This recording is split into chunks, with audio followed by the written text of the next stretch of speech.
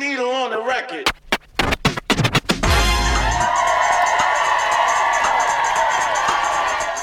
Welcome to Wage Cucking with Jmo. All right, guys, welcome to another episode of Wage Cucking with Jmo. Today we have a very special guest, the young prince, Gajesh. Good, Gajesh, how you doing? I'm doing great, Jmo. How's it going? Before we get started, I just wanted to say that there are very few people in crypto as young and as talented as you. Like the only one I can think of from the past cycle is a friend of ours, Romano, who I think he got into crypto like around when he was like 14 or 15 years old. He developed his own. He was the lead developer for his own chain at 17 years old. Yeah. But other than that, I know crypto is a bit of a younger generation type thing, but it's good to have someone like you who has risen the ranks in crypto very quickly at such a young age. So yeah, tell me a little bit about your backstory, how you got into crypto, especially on the development side, and then I guess a little bit about like your journey today. Definitely awesome. Yeah, I started back coding when I was 7. I got into this, like I used to play a lot of games. We had like this like Samsung tablet back then, and like I used to like download games like whenever we have internet. So then like I started to play a lot of games, and later like there was this boot camp which was happening near where I lived. So I went there, like got to know about this thing called Scratch, built some games, then finally thought like let's like Scratch is like just like a drag and drop programming language. So it's like not very fancy like C or any other programming language generally. So I started learning C later. So I got in like a institution nearby, like did like a 2-month course in C and C++. Learned both of them. When you were how old? C, I think like 8, and Scratch when I was 7. Oh wow! See you when you're 8. Okay, let's keep going. And was this all self-taught? Like, No. So I like Scratch was somewhat self-taught and like mix of YouTube. Like C was I went to a institution like coaching institution, and they basically taught it. Yeah. Keep going. Yeah. Oh yeah. So yeah, after learning C++, I started to look around web development. Built some websites, then got into robotics. I hopped around different like industries all around, like trying to find like an edge somewhere. So I did robotics, then I think joined like back in development, and I think was hacking for some time. Then I hacked into the teacher who was teaching me, and I hacked into her Gmail, and then I just got banned from like hacking in general because it was too it was like not very ethical enough. So yeah, basically then later I finally like COVID happened, and I got like the full freedom of like everything. I didn't have school or anything. Like the world doesn't know what's happening tomorrow. And there's like lockdown everywhere. You're stuck in your computer all day, and that was like the best time for me because I had obviously I had a lot of time, so I started to do like multiple things. I started to do data science and like a couple of things, but the main thing which I started was like I started creating videos again. So and like looking into like SEO and like digital marketing like generally, and then like grew my channel from about like 1,000 subscribers to like I think right now 18,000 subscribers, and about like a million views in like just like a year. So yeah, that was like great start. And then finally in and during that time I started to earn money finally. So and like after that I got into this like webinar on Bitcoin, like basically Bitcoin blockchain, and there I earned like $20 of blockchain of Bitcoin, and that was like so amazing for me because I had heard of Bitcoin in 2018 or 17, and like during that time like my parents came from like they only had like understanding of like stocks and stuff, and like during that time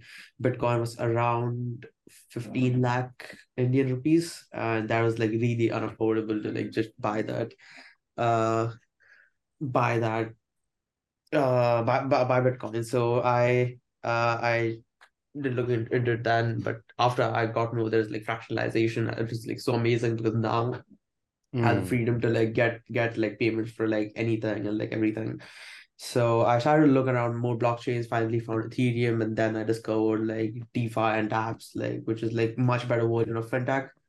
I wanted to get in fintech for a long time, but the problem was I was underage and I couldn't like open a bank account, even like get payments for anything. Like it's such a hassle.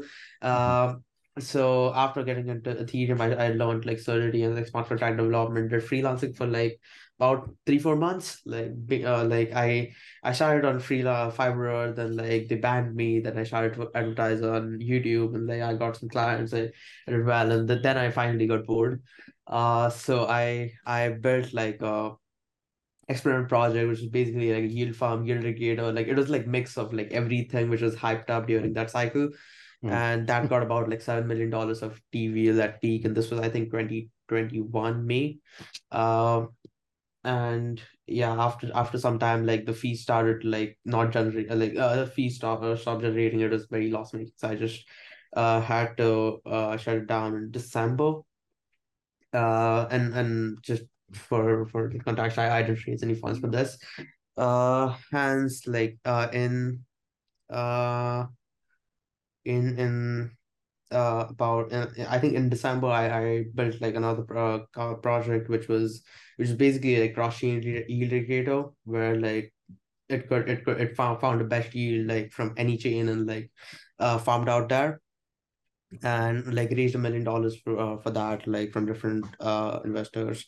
And the funny thing was like I tried to raise like a 300K round. Before that, I raised it properly like from five angels uh in I think November, or so I think it was October, or yeah, somewhere around that. And like that time it was very hard because like I did like the pitching and everything online, so like people didn't really know that I was like 14, and like they didn't believe it. But later, like in 2022, I went to Crypto Bahamas, which is I think like nearly like largest crypto conference till now, because like it was like uh It it was was like the like FTX one, right? Like I think yeah, it was FTX the was FTX sponsoring it. one, Yeah. and like everyone, like the old president, the prime minister of UK, like many people came, uh, and like that was like everyone and every big VC in crypto was there. So I started like pitching there, and like while and like I wasn't really even pitching. I was just like introducing my project, and like meanwhile I just like raised like $1 million, like got commitments for $1 million, and like within that week. And later like the in August it got acquired, and I had to shut down the protocol. Later in September I joined FTX Ventures.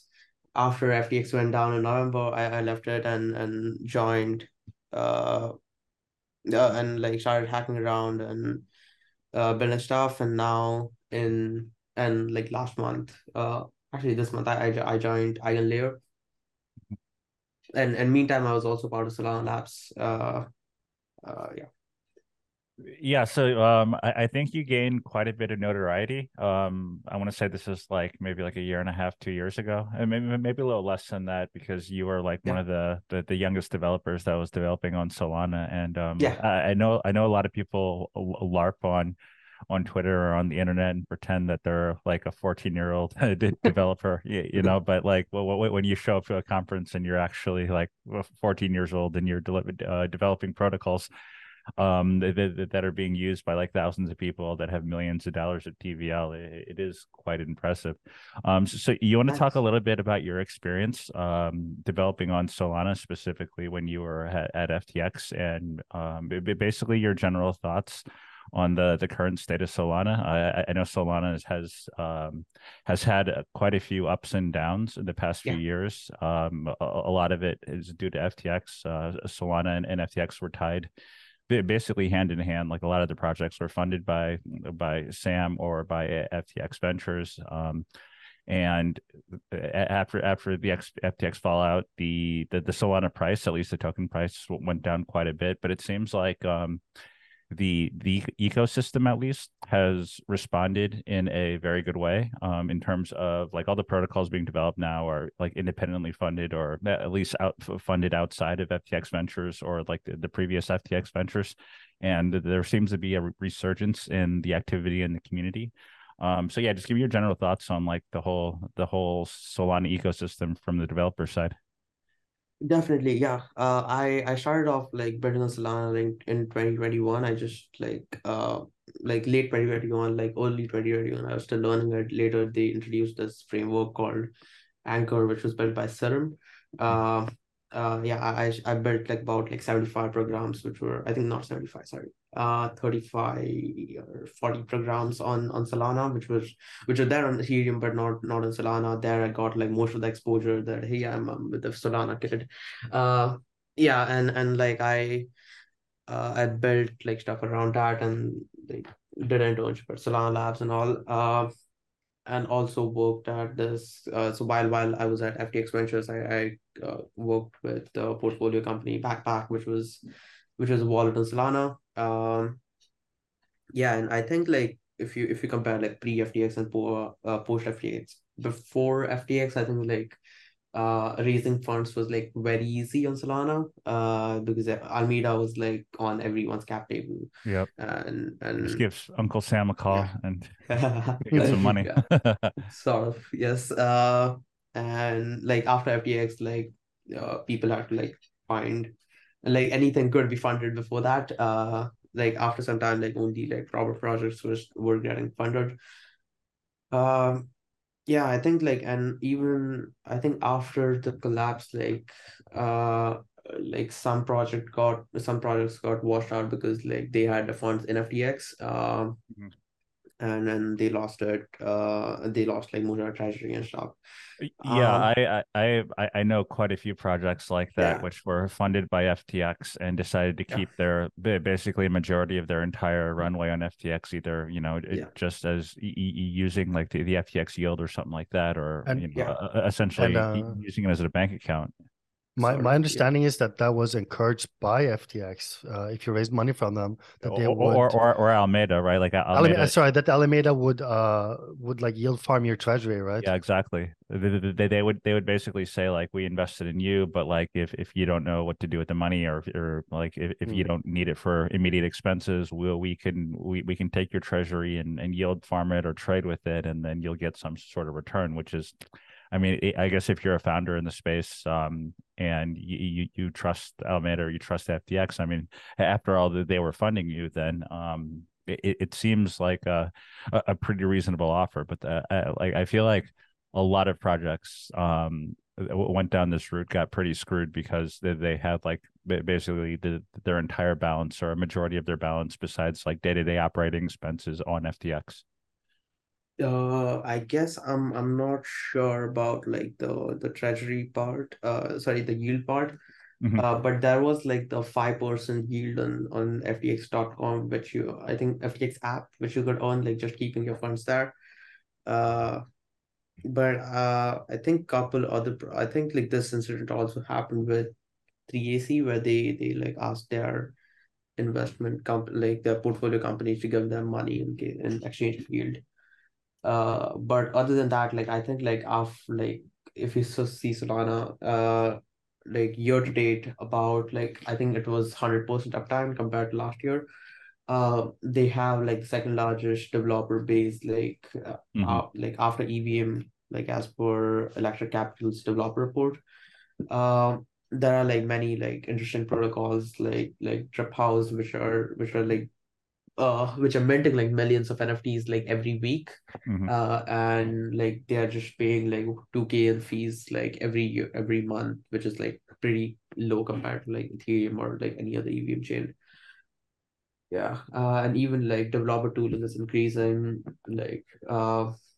and like Foundation is giving out like grants to certain projects, and like I guess like DeFi is like the only thing which isn't happening like really uh in a large scale of Solana. Like there are like few awesome protocols like G2 and Margin 5 which are Yep. we're doing some cool things. Yep. Um, We had Ansem on for the last podcast, and he oh, actually awesome. said like Andreas asked him at the end of the episode what Solana applications right now he was bullish on, or he thought we should get people from the for the podcast. Sorry, and yeah, he listed exactly those two. So Yep. yeah, it's interesting, and I don't think either of those are FTX or Alameda funded. They launched post the whole FTX blow up, if I'm not mistaken. I think I think no, I guess they were there before. Like they had like existence before that, but most of that growth was after Hmm. FTX. Yeah. But like I think like FTX's liquidation is pretty bad on their like general like token like I think like about 440 million is like unlocked right now, which the entity which the state can sell anytime. Yeah, it's a mess. It's going to And be a mess when yeah, they start it's like selling on the market, or I mean, I don't know what's going on totally there. It feels like they're just racking up legal fees right now and paying yeah, themselves, but yeah, I once they start guess. mobilizing those funds, who knows what's going to happen. That's true. I think like Galaxy is doing the liquidation part Mhm. for most of the assets. I'm not sure why they haven't like liquidated yet, but like the market is acting like pretty inverse to the news. Like people are just buying up the news like similar to like what I'm not sure like a couple of months back like government transferred like 10,000 BTC or something to Yeah. sell, Uh-huh. and like the market just shot up and they got dumped on it. So like the market is pretty bad on like pricing out like tokens right now. Yep, yep. Yeah. Yeah, so Counter, I wanted to talk it's a a little counter bit trading about the government. I wanted to I wanted to talk a little bit about like your progression as a developer. So like you initially learned Solidity, right, to program on Ethereum and EVM like during DeFi summer. Did you Yeah. teach yourself that, or like did you go to school to learn that skill? Oh yeah, so like after like about so I did like C, C++ and like Java like in institutions, but later like other things I like once you learn like the top like the hard programming languages, it's like much easier to like adapt the other ones, Hmm. in my opinion, like generally. So Solidity and like all the smart contract stuff that was like totally self-taught, and I don't think anyone like really did like courses and stuff.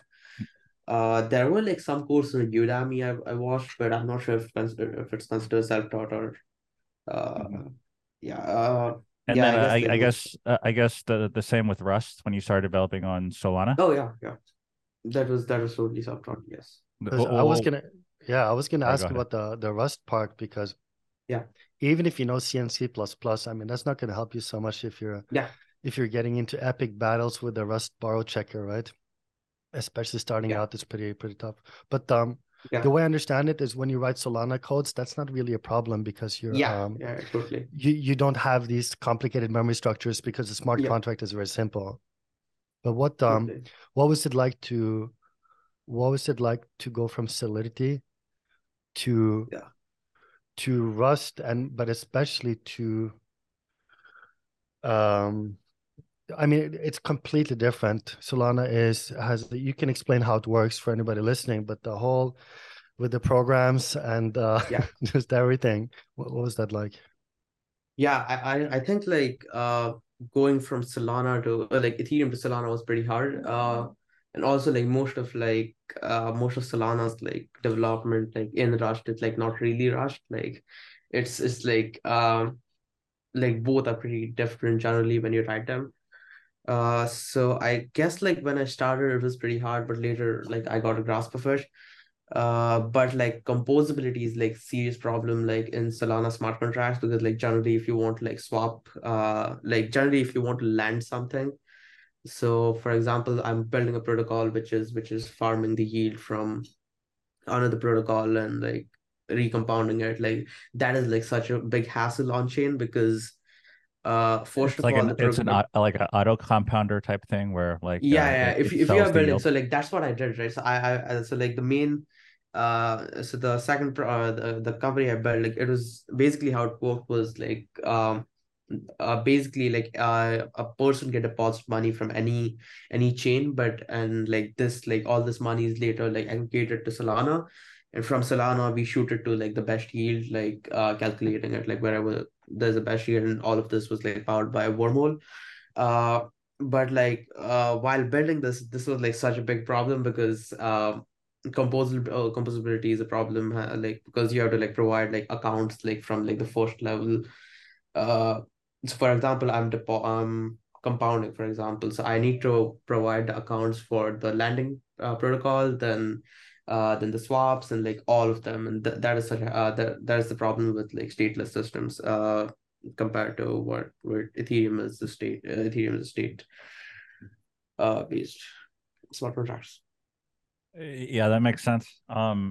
So I wanted to talk a little bit about like it seems like when you jumped into DeFi or like during Yeah. the DeFi summer 2020 2021 somewhere around there. I feel like that landscape was quite different than what we have today. Yeah. Most of the action was on Ethereum. There weren't really Ethereum layer twos. There were some like there are some alternate layer ones, but Yeah. the layer one landscape was substantially different than it is today. Mhm. It seems like you were a little bit ahead of your time, and you were building stuff such as like yield aggregators, or like you essentially built a protocol that would find the best yield across all chains. And I feel like the whole the whole DeFi ecosystem has evolved to a point where everything, at least in the near future, is going to be either cross-chain or multi-chain. You're like there's going to be like seamless transactions. You could possibly borrow on one chain while having collateral or another chain. You could execute a DEX swap on one chain and have it execute or have it route to another chain if the routing makes sense and you get a better price. I feel like that's all in the future. The main issues I see right now is that there isn't a very good solution for cross-chain bridging right now. If you look at like the major bridge hacks or the major hacks in crypto, like a majority of them Mhm. are bridges. And if you look at the fundamentals of how bridging works, like a lot of them are really bad. I mean, I feel like people use bridges without understanding like how if they're decentralized, if they're centralized, what points of failure they have, and then you look at something like recently the multi-coin hack. You find out that like there was a single point of failure with the CEO where like he basically held the keys to the entire protocol, and Yeah. if he's thrown away in jail or something like that, like hundreds of millions of dollars somehow can get either locked or stolen, that essentially were bridged from chain to chain. So, you have any thoughts on currently I guess the whole DeFi ecosystem in terms of all the chains, and if there's a good long-term solution that we should adopt for bridging? Sure. Yep. I think like I'll just correct the first part. So I joined like DeFi when I think like the L2 move was going on. So like when people were farming on like BSC and Polygon, like the experiment project I built that was on Polygon, and then like we had Avalanche stuff. So I was like part of that. Like unfortunately, I wasn't part of like the good part of like farming like Yearn or like protocols like that. But getting back to bridging, I think like slowly like bridges will get more decentralized. Right now, like I think not all of them are very decentralized, but like Layer Zero and Wormhole are doing pretty good. I think Layer Zero has like largest, like Layer Zero is probably the largest bridge right now. Uh, and like Wormhole is like used for like by default assets for Solana and Sui and Aptos, I guess. So yeah, in future, I guess like what I see is like every protocol is going to be like interoperable. From so for example, uh there's like a lending protocol like you can borrow from like any chain from any chain. And like there's like liquidity isn't fragmented. Like there's one liquidity and you can like trade on that. Uh, and like it's like much easier in terms of like user experience.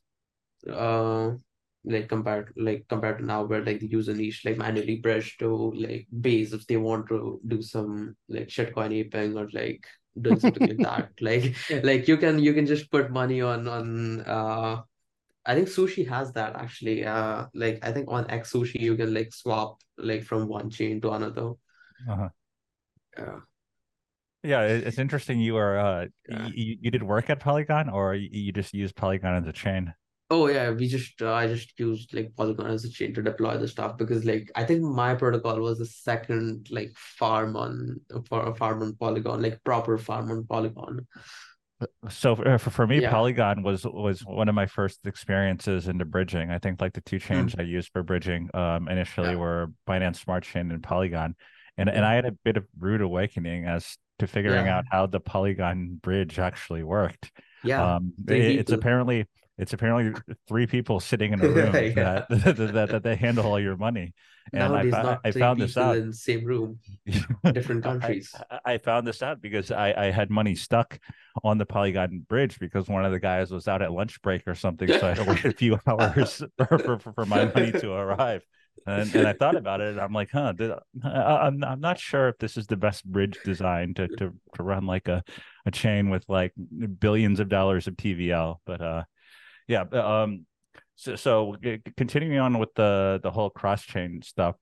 Yeah. From a developer's perspective, are there any new innovations in decentralized finance or new protocols aside from like the basic, like automated market maker, the borrow lend platforms that you're especially bullish or excited about that Yeah. may gain a decent amount of market share or at least a larger user base for people using them? Uh, I'll start off with shilling my bags first. Yeah. I guess Eigenlayer is going to be like I'm super bullish on Eigenlayer, very biased. I work there. But other than that, I think like there are a couple of like cool protocols. I think like right now, there's this protocol called Waymount, which is like pretty much like next generation self custody uh wallet. Basically, it is founded by Jay Bhaurani, who built like Rari Capital, which got like $1 billion in TVL during his leadership, and like also built a wallet before, so he definitely has experience on that. Like one thing they are building like really interesting is called smart actions, where like basically uh you can program like every move on chain. So like uh, in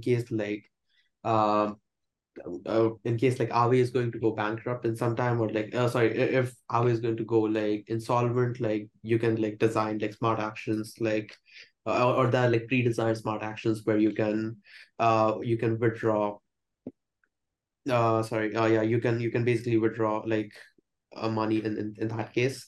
Like there are some more examples where like in case yes, I have like a list of these things. So yeah, I think it is pretty cool what they're building. And other than that, what else is interesting happening in DeFi? Cross chain is going good. I think on a developer side, I think Layer Zero is the best like bridge to like integrate and like Hmm. start executing. Um, and like Radiant is pretty cool where you can like borrow from different chains easily. Um, what else is Yeah, interesting? I feel like Layer Zero has been getting a lot of hype, but they're getting a lot of hype for the wrong reasons. Mm. The airdrop. Yeah, exactly. Yeah, I feel like people don't really care about yeah, the fundamental use case that it brings to decentralized finance. It opens the door for like really cool things to yeah, happen, but just by having a way for chains to communicate with each other, basically, and then it sort of opens the doors for like really cool protocols. Like I feel like some of totally. them are already coming out, or is stuff like Tapioca, stuff like Radiant. Yeah, Where like you have a position on one chain, you can yeah, use that position like as collateral, as like a um if you need liquidity on another chain, you don't have to go through like a centralized bridge where like your funds are in custody. It just says like the collateral is in use in this chain, therefore you can have these assets on another chain. And I feel like it's just a sort of the tip of the iceberg, because once you have like this fundamental like infrastructure where you can just like build new protocols that do new things, it's sort of left to the imagination of the developer, right? Like a lot of the protocols I think we'll use in a few years haven't really even been thought of today. Like if they come out, people will be like, "Wow, that's an amazing idea. Well, this is awesome. Why haven't we had this within DeFi?" But I guess stuff like this takes quite some time to brainstorm and develop.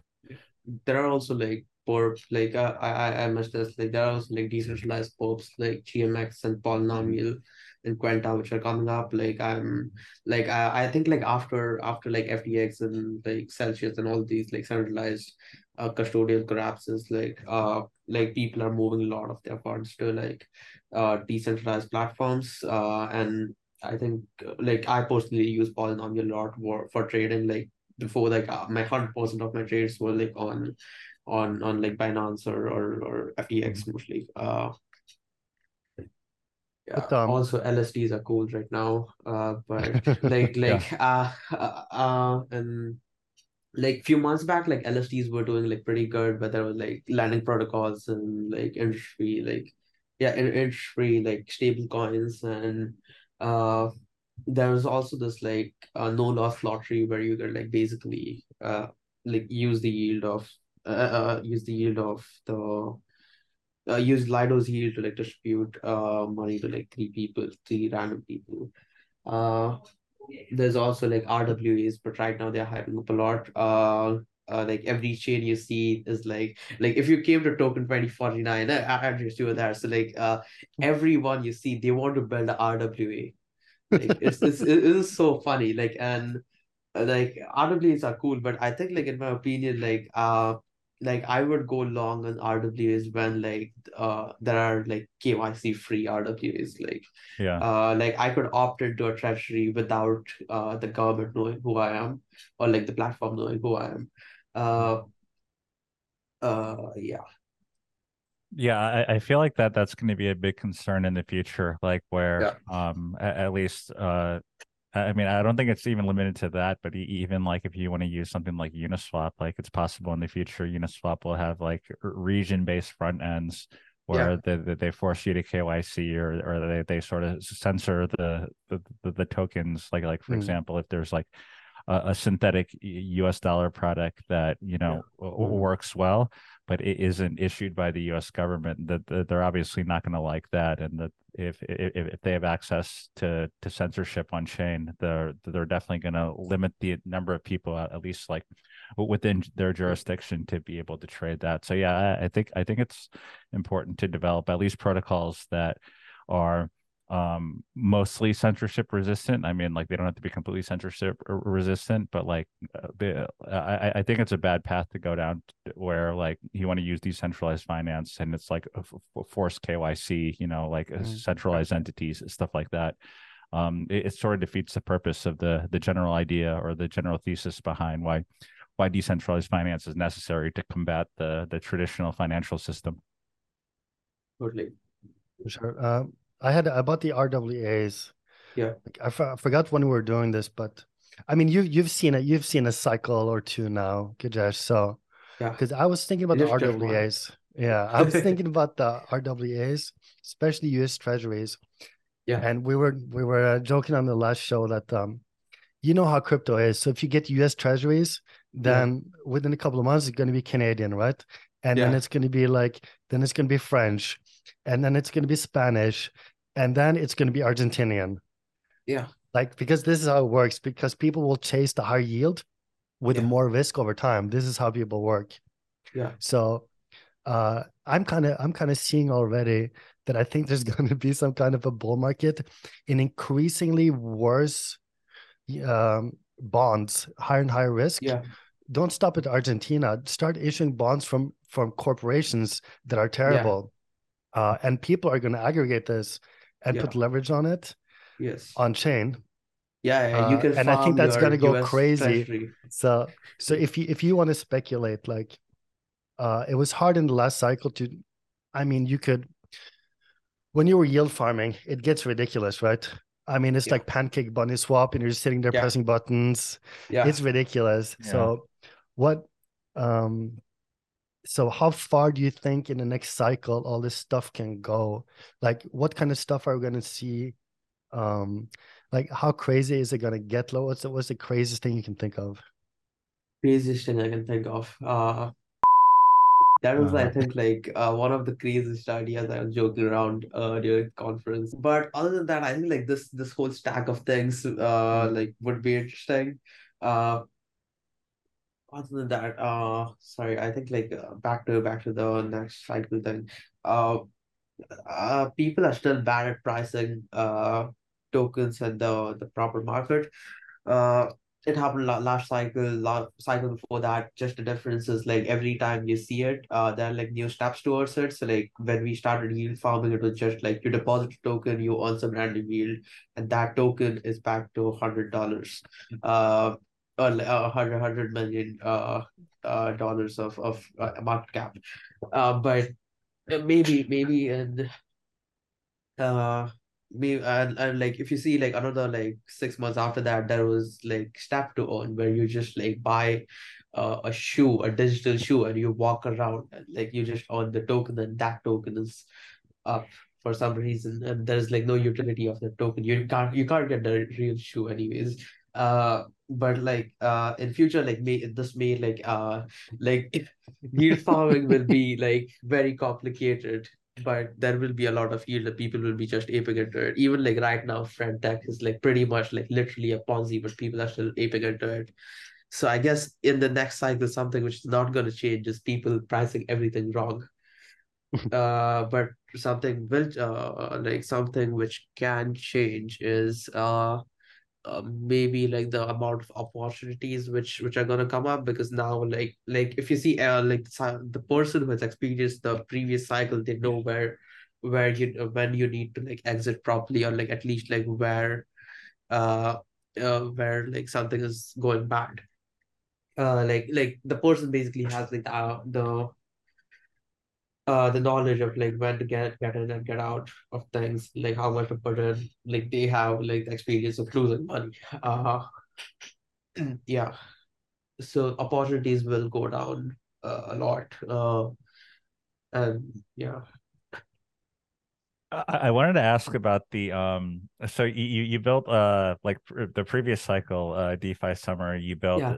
basically a yield Yeah. aggregator and then something Yeah. that would find you the best yield. Yeah. I feel like that in and of itself is, I guess the yield aggregator is simple because like in general you have a protocol that issues a governance token, so the like the aggregator would just you know, like Yeah. for people, it was essentially save gas fees by bundling all their Yeah. positions together and then selling the Mm. emissions token and adding it back to the LP. Um, Mm. but when you're looking at, you know, like the optimal farms or the optimal yield, um, Yeah. how do you put in consideration for stuff like, you know, like impermanent loss or safety of the protocol and stuff like that, that it Mm. isn't exactly, you know, you're not really able to calculate that mathematically. Oh, that's a really good question. Or the depreciation of the pool two tokens? Yeah. That's a good question. Interesting. Yeah, that is interesting.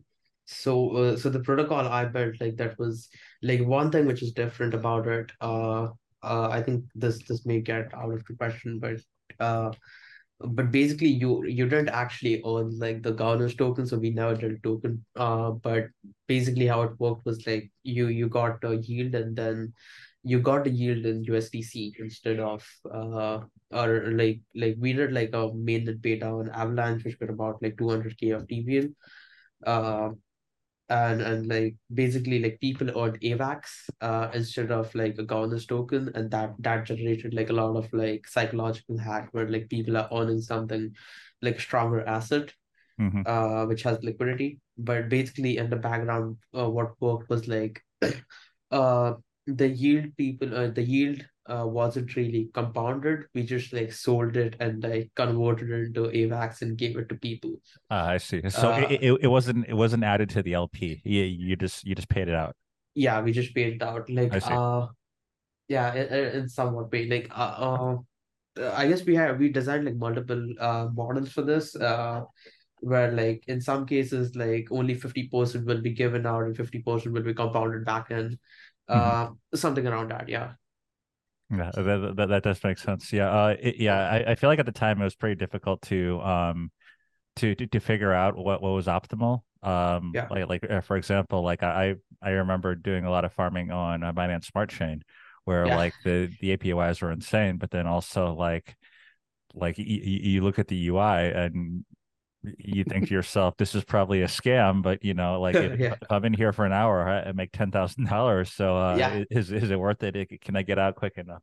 Uh, I guess those days are a bit behind us, where you can't really fork Uniswap or SushiSwap, like print your own token, and then somehow the Yeah. token gets like $1 million valuations. And it Exactly. makes sense now. Like more protocols, like I know you bring up GMX, but like one of the interesting things about GMX is like if you're an LP provider, in like GLP or even their version 2, they essentially pay you out in the Ethereum fees. So there isn't Mm. really like a shit coin, a governance token Yeah. that needs to be sold anymore. And like Exactly. it sounds like it's pretty similar to what you're doing on Avalanche, because like I think the Yeah. biggest problem with yield farming is people that have large positions in these protocols, Yeah. they end up generating quite a bit of the protocol token. But like Yeah. in reality, like the life of a lot of these protocols is like maybe like a third to a fourth of an entire cycle. Like Exactly. the biggest farms at the beginning of DeFi summer were completely dead by like the middle of DeFi summer, right? So, Yeah. yeah, it makes sense to at least develop protocols or develop aggregators that allow you to generate real assets rather than just like sort of governance tokens or tokens printed Mm. out of printed out of whatever for the protocol, which I feel like a lot of people, when they get into decentralized finance, they sort of invest or at least that they LP into the pools that have like the highest return, like the highest number on the screen, the highest APY number. But that's Yeah. obviously in consideration of not just protocol fees, but like what you're getting paid outside of the protocol fees. But like the Exactly. assets you're getting paid outside the protocol fees like aren't going to be worth the same amount. But like the moment you put some assets in as LP, the Yeah. the yield goes down in theory, because like the assets you're generating out of it Mm. are Yeah. 100% of the time are going to be going down throughout the lifespan of your LP. Um, but like I feel like one thing that I'm pretty happy about in DeFi is we've moved away from that a bit, where a lot of the protocols now are like, for example, if you have a like borrow lend platform, a Yeah. lot of the yield is what would they call real yield, right? Like you're getting paid the fees that the other people that require your LP, require your services are paying.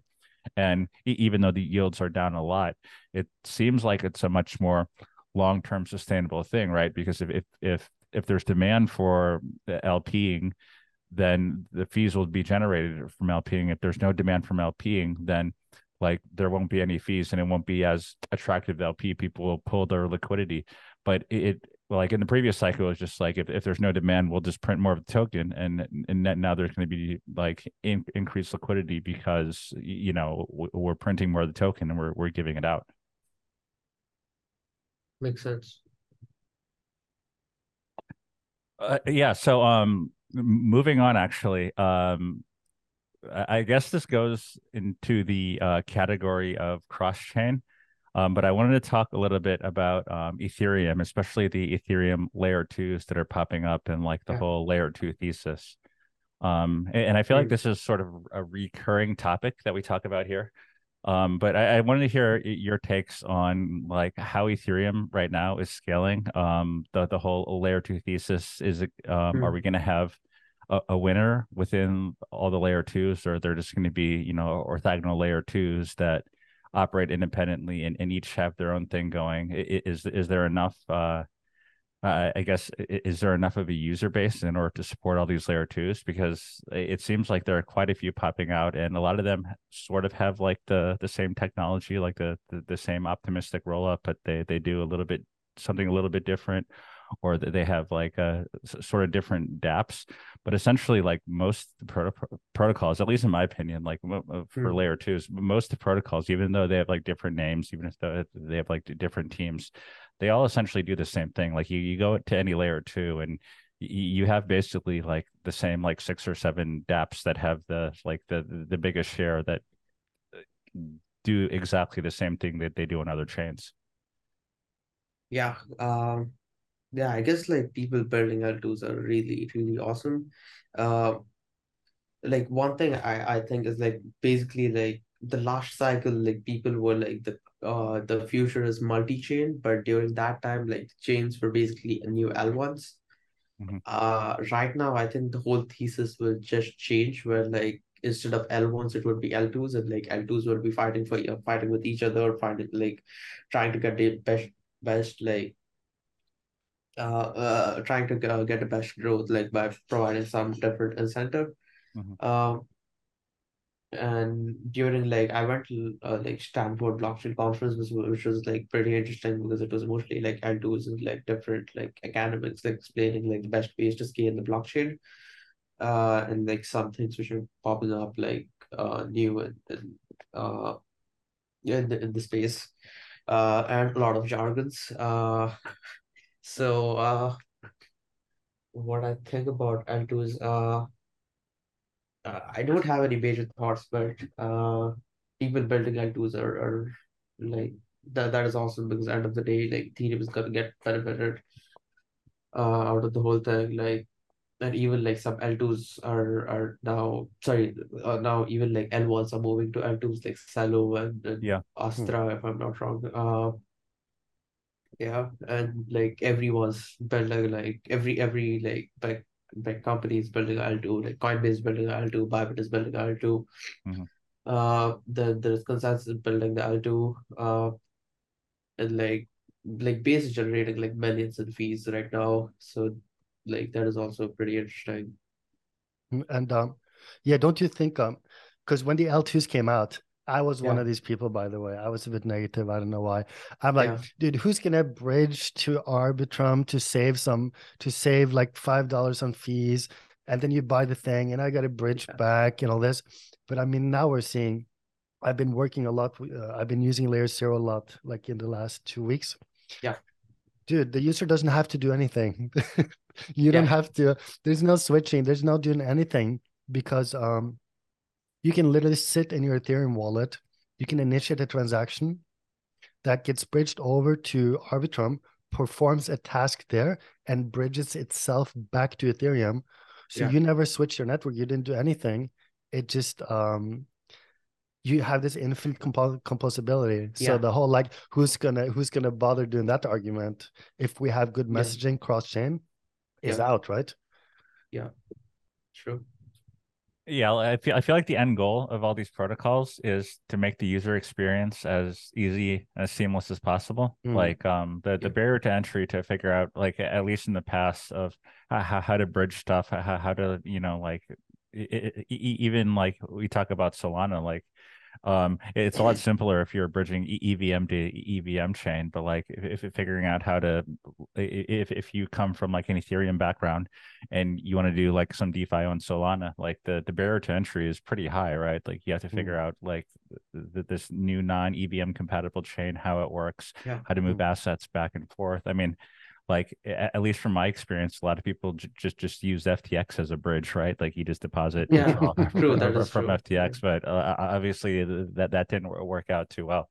So I think like DeFi in the future, like with all these L2s, for the end user at least, there's going to be a time where like the user interface or the user experience is going to be so seamless where like you yeah, don't even, like Andreas said, you don't even need to know that you're using the L2. Like the L2 is just used as like a or the L1 will be used as like a solid settlement layer, but like as you use your wallet, like you won't know that you're bridging to an L2 and then bridging back, or maybe not even bridging like we think of it today, just like relaying a message back from the L1 to the L2 and back to the L1. So yeah, it's a very interesting future I think we have in DeFi. That's true. Okay.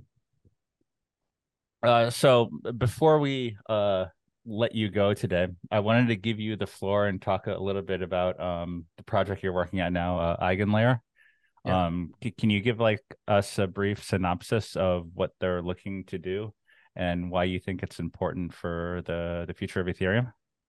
Sure, definitely. Yeah. So Eigenlayer is basically like a shared security protocol where for example now like a bridge needs like operators, then they don't need to like build their own network or find like validators and stuff. They just can like use our like operators uh to build to get them like proper like trusted validators like with like stake in hand. Mm-hmm. So Eigenlayer has three parts: restakers, operators, and services. Services are the protocols like oracles, like bridges, L2s, like infinite possibilities. But and then there are operators which are the ones like running validators or publishing data or things like that. And then there are restakers which stake the Ethereum and like delegate to like uh certain operators who then have like a stake in hand. So like in case like a person like does something malicious and like publishes the wrong oracle data, then like he's going to get slashed and like all that Ethereum which is restaked is going to be used, like that is going to be frozen.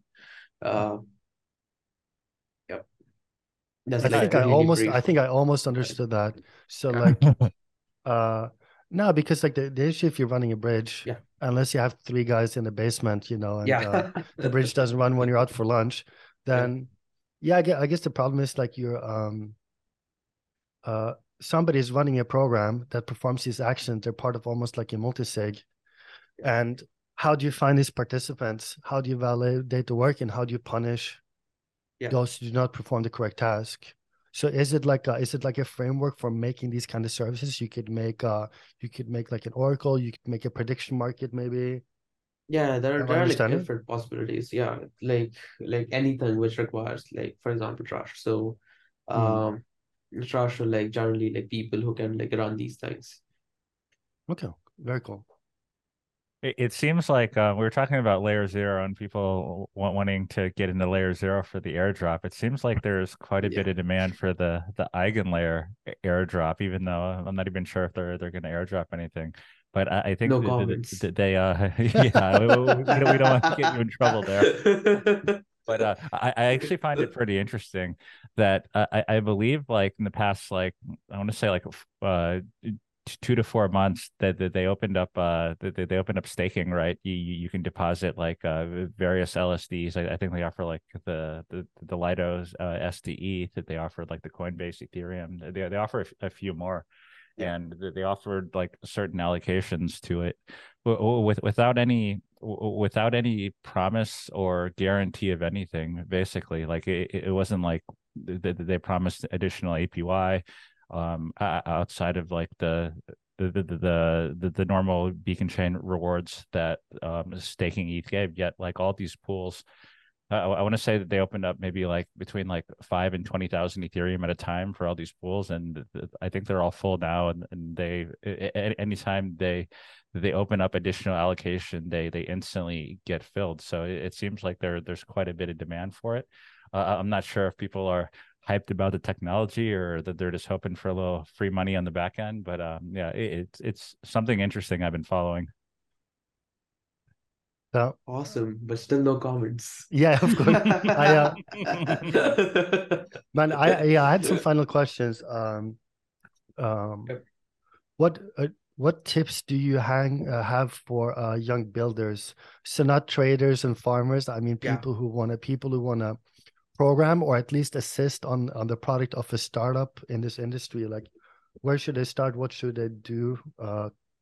move, maybe not as fast as you, but to move fast. So like one thing which can be interesting is there's this DAO called Supreme DAO where like basically you can publish your work or like show your previous like contributions to open source or anything, and you can get in the DAO, and they have like these like day like weekly bounties on like building different things. So it can be like building a smart contract or like building a website. Like they have it like every week, and you basically solve them and like get the bounty. Generally they have like 3,000 rewards like to three people.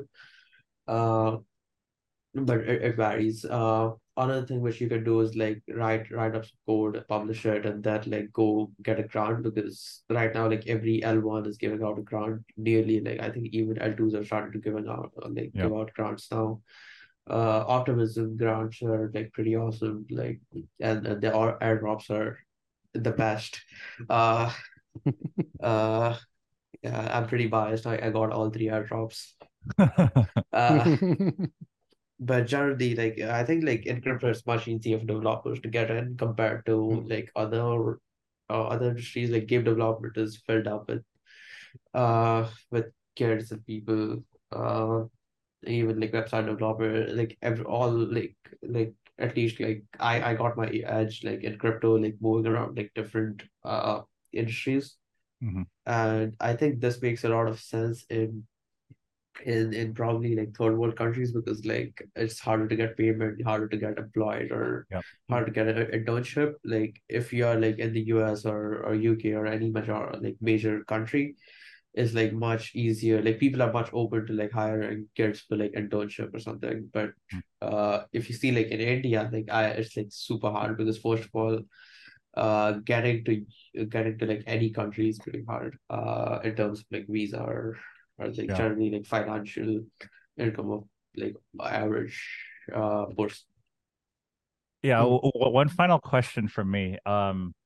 So sort of expanding on that, I know you've traveled to like quite a few different conferences or Yeah. meetups and stuff like that. Do you feel like as a developer, you've extracted a reasonable amount of value, or how do you approach these things? Because I feel like maybe not so recently, but I feel like in the past, especially during like the bigger bull cycles, you go to a few Yeah. of these conferences and it's a lot of people attempting to like sell you on it something, or Yeah. attempting to like promote something, which like it is great and all, but it doesn't really add value to what you're doing, and you also don't really Yeah. grow or collaborate with like the people you're looking to meet and collaborate with. So just like talk a little bit about your experience traveling and like meeting people at these meetups. Definitely. Yeah. I have uh so I generally go to conferences to like meet up like folks from Twitter and like generally people I know for a long time online.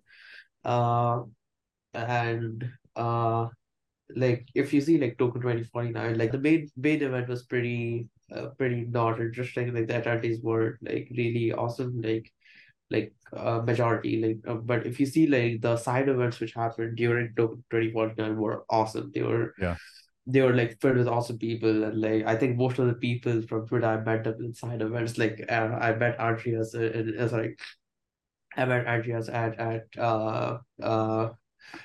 poker night in Yeah, the Mantle's mantle poker night. night. Yeah. Yeah. And like yeah, like my goal of like conference is generally to meet people, and like I think like Stanford's conference was the only different one where like I came there to like just learn what's happening in the academic space. Uh-huh. Uh yeah. And like Crypto Bahamas was also pretty different. You get to meet It Tony was Blair. mostly yeah, there was Tony Blair. Sorry, what was your question? No, that was about it. Yeah, like I Oh, sort of right. had the same sentiment of with conferences. Like, usually the actual conference itself, the ticket price is pretty high, And Yeah. the whole value of going to like a large auditorium and listening to someone speak on something that will likely will be recorded and posted on the internet later, it doesn't seem like that great to me. Whereas like during Token 2049, you bring it up, like all the side events were great. Like you get to meet people, like you get to discuss what they're working on, you discuss what you're working on. I mean, you get people's contacts, like you keep in touch with them. I feel like that should be more the focus of these meetups rather than, like a hired speaker speaking to like thousands of people about some stuff they sort of understand but don't really care about, and essentially stuff like that. I'm not a fan of like the centralized main conference, but I am a fan of like people getting together, like not like-minded people getting together at the same place at the same time and discussing like their common interest. I feel like the value in that is quite large. Gajesh, I just have one question, which is, who else do you think we should have on the show? Somebody, builders is the best. People building a cool product is especially I think you should have Sriram and Jmo on the show. Who are they? Sriram is my boss, so okay. is one of my we would absolutely love to have them on the show. Yeah, I didn't realize that. We would absolutely love to have them on the show. All right, I think that's all we have today. Andreas, do you have any other questions? No, that's we've learned plenty for today. We learned a lot today. We appreciate your time and thanks for coming on. Yeah, thanks for having me. It was an awesome podcast.